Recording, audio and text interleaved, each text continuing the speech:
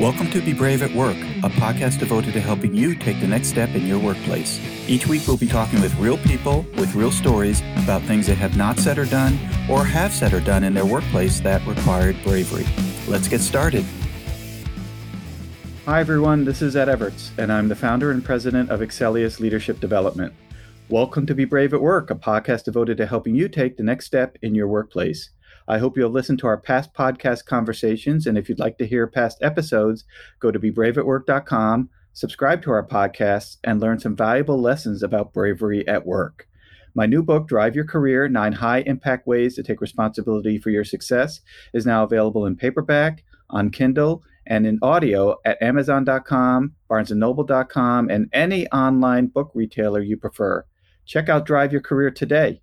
Our podcast today is sponsored by Cabot Risk Strategies. Based in Woburn, Massachusetts, Cabot Risk Strategies has created innovative and customized insurance strategies for individuals and families, businesses, nonprofits, commercial real estate, and public entities. Cabot's client base continues to expand both within the region and within the markets they serve. And if you are looking for customized insurance services and solutions, contact Cabot at 800-222-5963 or visit them for more information at cabotrisk.com.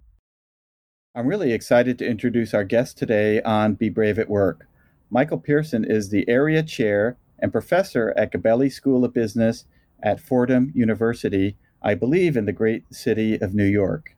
He's also the president of the International Humanistic Management Society, and he has specialties in humanistic management, dignity, social entrepreneurship, trust management, corporate governance issues, organizational well-being. And these topics such as dignity, social entrepreneurism, and trust management apply so deeply to bravery at work. And as a reminder to our listeners, Michael is here as a referral from one of our past podcast guests, Donna Hicks. And of course, Donna is the author of Dignity and Leading with Dignity. And we had a great conversation about the relationship between dignity and bravery during our call, and I asked her, how else can I get additional information about dignity at work? And she said, talk to Michael. So, Michael, thank you so much for being on our podcast at Be Brave at Work. And Michael is holding up his book, Love in Organizations, Lessons of Love for Human Dignity, Leadership, and Motivation. So I look forward to hearing about that.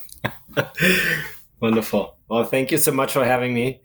And tell us a little bit about yourself, Michael, more than what I shared with our audience in respect to what you've done and what you're currently doing today. Yeah, so I am now a chaired professor at Fordham University in the field of humanistic management. And that's a field that I co-created at a time when I was a business consultant and had a couple of startups running that were in the social entrepreneurial space, and where I felt something can be better. And I can tell you that was probably, I think, something in myself from when I grew up. I grew up in Germany when we had an eastern part, communist part, and a western part, capitalist, quote unquote.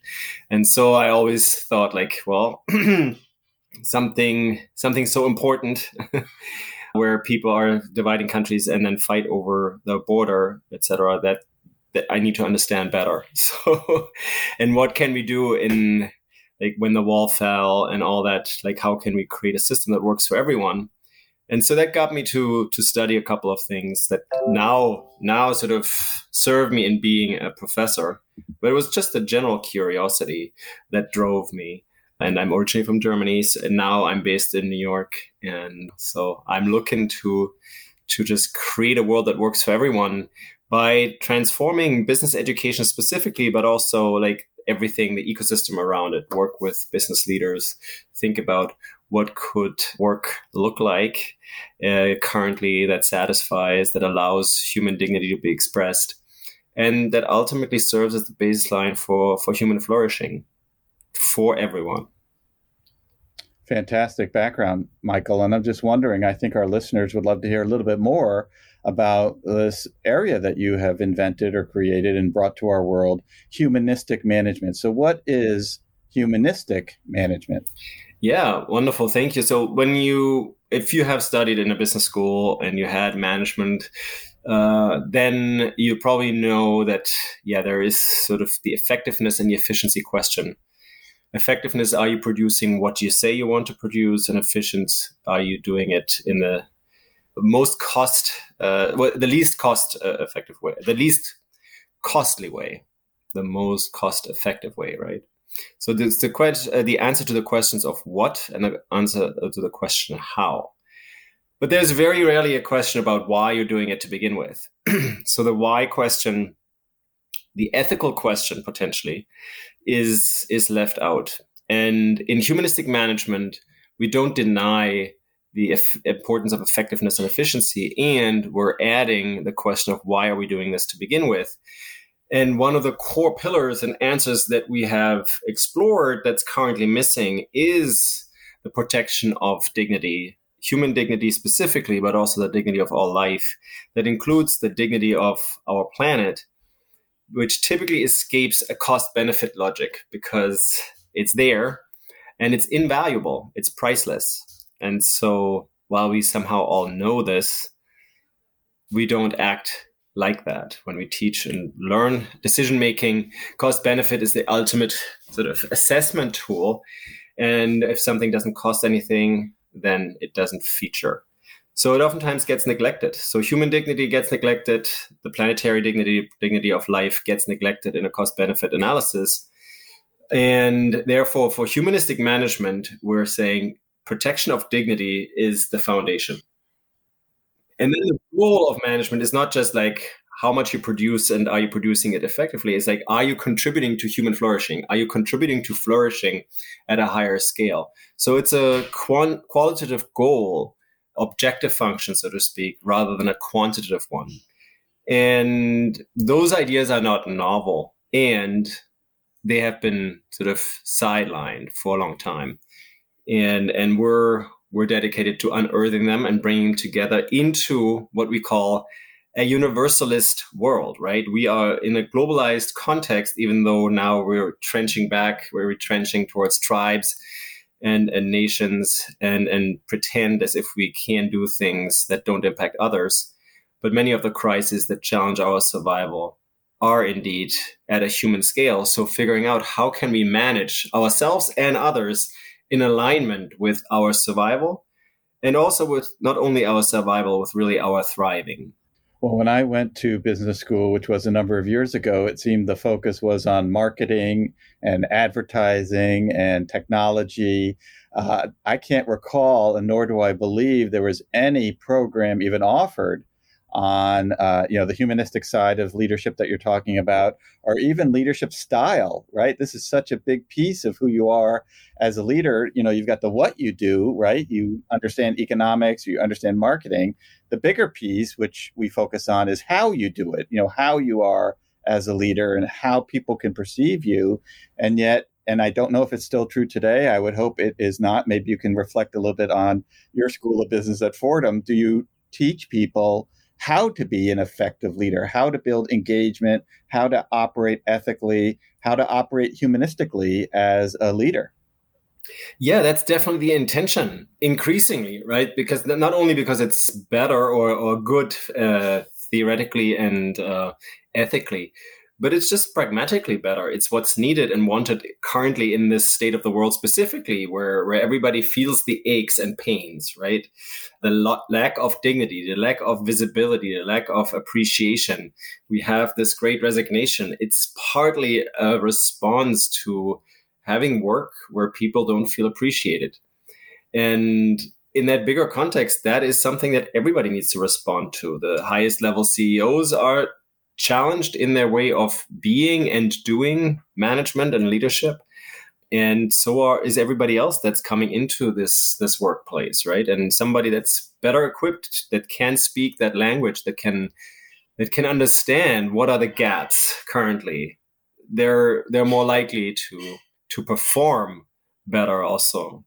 And ultimately, it's really a question of like, who are you choosing to be at work and in life? And do you want to be just that sort of homo economicus, the person that goes to work and then maybe lives out their true values on the weekend if they have one? Well, this is not an area based on my own observation. And I was in corporate America for 25 years, and I've been a leadership coach for 14 years. I worked in human resources. And so it was part of my job to study people and behavior. The vast majority of people I worked with focused on what they had to do that day, not how they needed to be. And I know upon reflection, it was a huge gap for me. It was a huge gap for the organizations I worked in because their focus as a culture was on what we needed to do and not how you wanted to operate. And so I think most employees today, especially in the United States of America, feel underappreciated or underrespected. In fact, I remember reading statistics about people who don't feel engaged, don't feel appreciated, don't feel respected based on how they are treated in the workplace. And to your point, and it sounds like as part of your kind of model, that has a negative impact on engagement, on productivity, on profit. On profit, ultimately, right? Even if you wanted to maximize shareholder value, you got to understand better what's the source of that value. And yeah, most people do not care about shareholders. They may be shareholders themselves, right? And at the same time, what they care about is like, do they live a good life? Can they experience themselves as somebody that actually contributes in a meaningful way and that is appreciated and seen in their full humanity? And that goes missing, right? And even you mentioned the term human resources. We have this language inherited from decades or centuries of thinking where we adopt a machinist mechanic perspective and human beings are just a resource. And who wants to be just a resource or be treated like a resource that's manipulated here, this way, that way, do this, do that, do it effectively, do more of it, work all the time.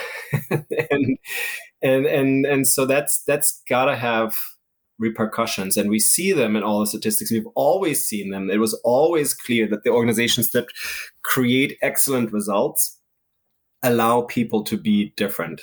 All of their people, and that's been ignored for a long, long time because the dominant way of looking at people and training people and the way that you experience it, that's very sticky. It's very simple, and we call it professional. And in the end, it's painful, right? It's really malignant. Well, I would tell you that from my own personal experience, and I think this is true for many of the people I work with, as colleagues as well as clients, that we have adopted the culture, behavior, and structures of our predecessors. So if I wanted a career in human resources or wanted a career in engineering or pharmaceutical engineering, here's how you fit. And this is what you have to do and where you do it and when you do it. And there's very little room for creativity or flexibility. And there may be some variations that are interesting. And of course, we're now in a hybrid type world, or at least the start of a hybrid type world where people are flexing a little bit between home life and work life, but there's not been a lot of space for doing things a little bit more independently than the structure would allow. Yeah, and in some contexts that may work, right? In some contexts, it may be exactly what you want is a replication of what has worked in the past. More likely now than ever is there are lots of opportunity spaces in which you want to try out things newly, differently, including internal operations.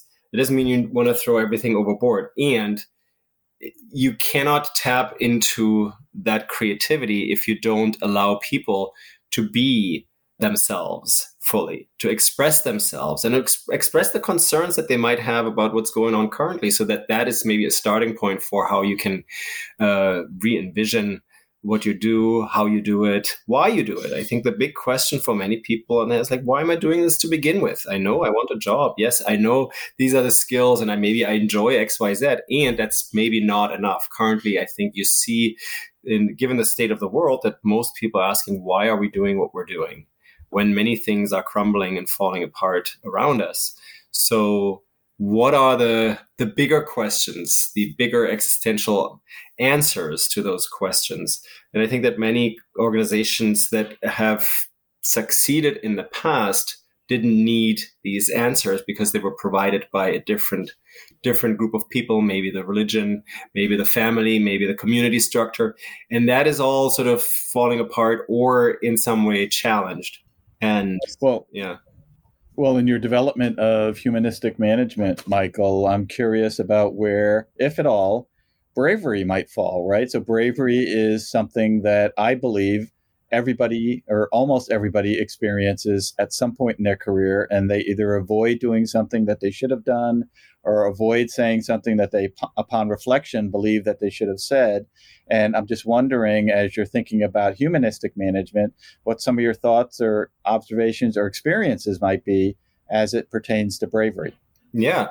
So I think that bravery can deeply connect with this notion of dignity. Like, who are we inherently as human beings? And are we affirming that? Oftentimes, if we do affirm it, it's seen as brave. If we are disavowing it, then it's oftentimes seen as something that's like caving and selling out.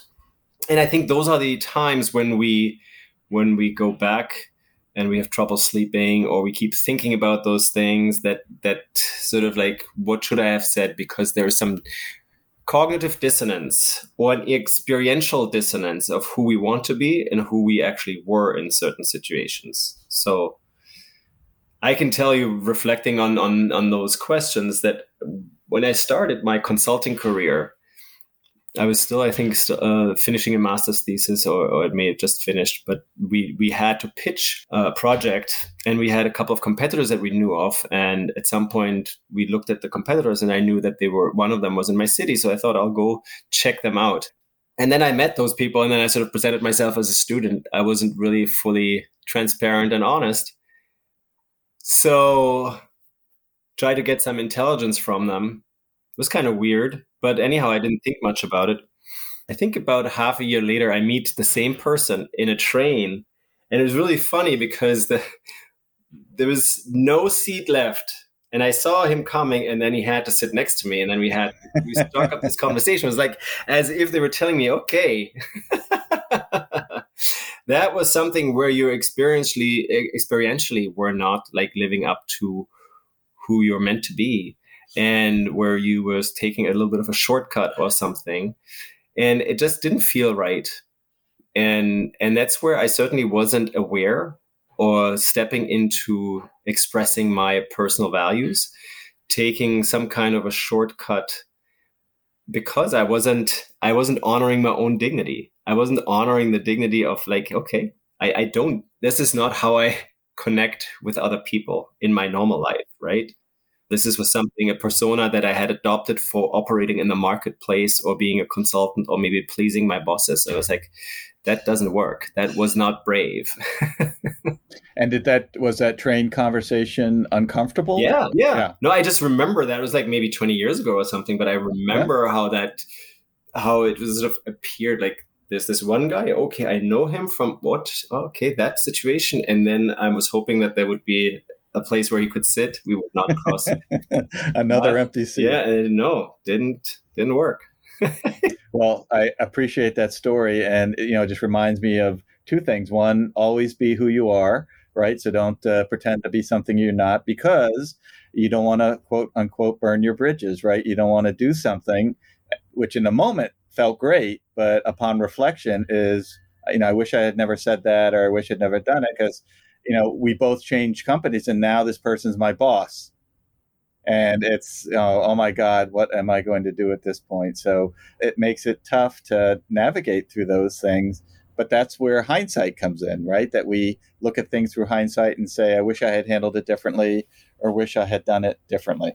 Absolutely. And I think that was part of my lack of awareness that I would even allow myself to get into this position, because before that, I would never consider that. But I had been, quote unquote, trained in the business world that sometimes you got to do that. And that's like you show your commitment of some sort. Well, so I'm backward rationalizing it at the time. I'm thinking like, okay, you know what, that just didn't work. Right. Well, it's always easy for business people to give other people advice on things that might be difficult for the other person, which they themselves would never do. So, Michael, it has been great chatting with you today about dignity and bravery at work. And if folks want to get in touch with you about this topic or the work that you're doing at Fordham, how can they contact you? Yeah, the easiest is to connect with me through email. I have a webpage that's michaelpearson.com, Pirson, and my email is pirson@fordham.edu. Pirson at fordham.edu. Right, and Fordham is Fordham. And which borough of the great city of New York is Fordham? It lays claims to Manhattan and the Bronx. Okay, all right. So it's a bi-borough college. So, well, Michael, thanks again for joining us today on Be Brave at Work. Thank you so much for having me. And to our listeners, thank you for joining us today, and we hope you join us on our next podcast conversation as we further explore being brave at work. We also remind you to subscribe to our podcast at bebraveatwork.com and or download and listen to our podcast on multiple online platforms. We are everywhere. Our podcast today was sponsored by Cabot Risk Strategies, whom you can reach at 800-222-5963 or visit them for more information at cabotrisk.com.